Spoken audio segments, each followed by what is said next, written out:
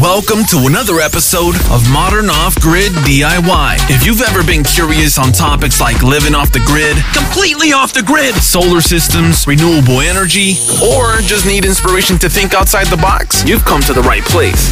This is Modern Off-Grid DIY.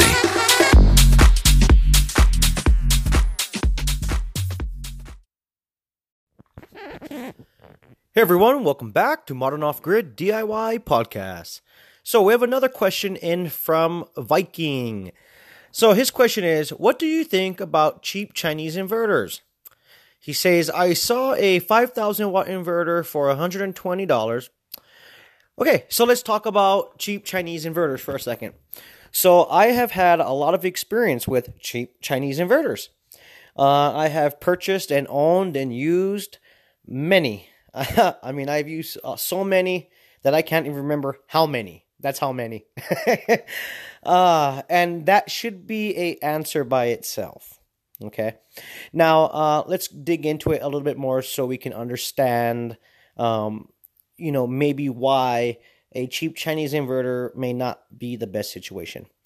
But I do understand that, just like me back in the day, and others, you may be on a little budget and, you don't have the funds to purchase a really high-end, inverter like I do nowadays and others. And I understand that situation. I completely do. And, you just have to make do with what you have, and I completely understand where you're coming from. So let's talk about cheap Chinese inverters and understand them for a second. So most cheap Chinese inverters is going to be a modified sine wave inverter. Okay, so I have a podcast. If you haven't listened to it by now, definitely check it out. It talks about inverters and the differences. But let's talk about the cheap Chinese inverters for a second. Most, if not all, cheap Chinese inverters are modified sine wave inverters. And that's for a reason, because manufacturers can make cheap Chinese inverters because they have cheaper components. The cheaper components is what makes it a modified sine wave inverter, right? The components that they're using in it is a cheaper product. And so that way they can offer you a cheaper inverter, right? Now, the difference between the modified and a pure sine wave inverter is a very big difference, okay? So on a pure sine wave inverter, that sine wave that is being produced from the inverter is very similar, if not the same, as regular house power. So let's say you are connected to the grid and you're paying an electricity bill. That sine wave that's coming out of the plug that you plug into is a pure sine wave, okay? And you got to remember that most of the appliances that we purchase and use nowadays is made and manufactured for regular homes that's utilizing a pure sine wave, not modified sine wave, right? So let's get back to the cheap Chinese inverters. So those type of inverters can work, sure, but you're going to have problems. And the problems are going to be two major problems. First of all, most modern appliances like your TVs, your microwaves, your refrigerator, your router, your all that kind of stuff for in your home, your lights and so forth, really require a pure sine wave, not a modified. Can you run some of these things on a modified? Sure you can. The problem is that the device that you're running on a modified sine wave is not going to last. It will burn out. I have burned through so many appliances, and I mean, I probably have a graveyard of flat screen TVs alone. Flat screen TVs do not like modified sine wave inverters, so let me tell you. So, but the point is that your appliances, depending it's a TV or whatever it may be, will work for a period of time. Absolutely, it will work for a period of time, but it will eventually burn your TV out. Okay, the TV does not like that modified sine. And because the modified sine wave is a very dirty sine wave, it moves. The way it moves and jumps around, the TVs and modern appliances do not like that at all. So if as much as possible, if you can find a cheap inverter that is a pure sine wave inverter, grab it. But if you're on a budget, because you got to remember, most pure sine wave inverters are more expensive for a reason, right? Because they're cheaper to manufacture.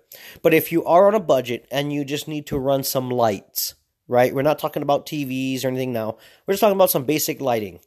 Then yes, your modified sine wave inverter will absolutely work for you. Now, here is the other problem with modified sine wave inverters, is that they do not last. Okay, and it also depends on the amount of load, like the daily load that you're putting on that inverter. Because that's also going to make that inverter burn out a lot faster. So we have a very big issue here with modified sine wave inverters. First issue is most appliances don't like running on it. The second is because they're manufactured cheap, they're not going to last that long. That's just how it is, unfortunately. From my experience, like I said, I've gone through a ton of Chinese inverters. I mean, different brands, different wattages. So I know all about them. I know exactly what burns out on them. Because I've actually taken them apart and looked to find out what keeps burning out on all these cheap Chinese inverters. And, that's the thing. So if you're on a budget, I understand that. And if you need to just get some power going, sure. But from my experience, modified sine wave inverters do not last over a year. It seems like their lifespan is exactly a year, at least in my case, with the amount of power and load that I had on that inverter for 1 year straight, right? So we're talking about running lights, running TVs, running all these things on a modified sine wave inverter for 1 year straight. Every single one of those modified sine wave inverters did not last over a year. Some lasted 8 months, honestly. And some, maybe lasted 12 months and a couple days. I don't know what it is, but that 1 year period, oh man, you can already count on it. So what I used to do was, because I was still on a budget back in the day, and I could not, really afford all the new stuff that I have now, I actually bought a lot of inverters in pairs because I knew they were just going to go out. So I would actually buy 2 or 3 or even 4 inverters at a time, just because I knew they would go out. Some went out way earlier than others, and some would stretch out into about a year.